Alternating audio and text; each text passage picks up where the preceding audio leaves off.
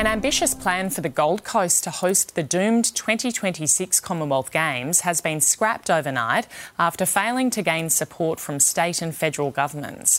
The city's mayor, Tom Tate, who led the push to save the event, said Australia's reputation for hosting major sporting events is now tarnished. Mr Tate had previously written to the PM urging the government to back a proposal which would have seen Perth and the Gold Coast co-host the event.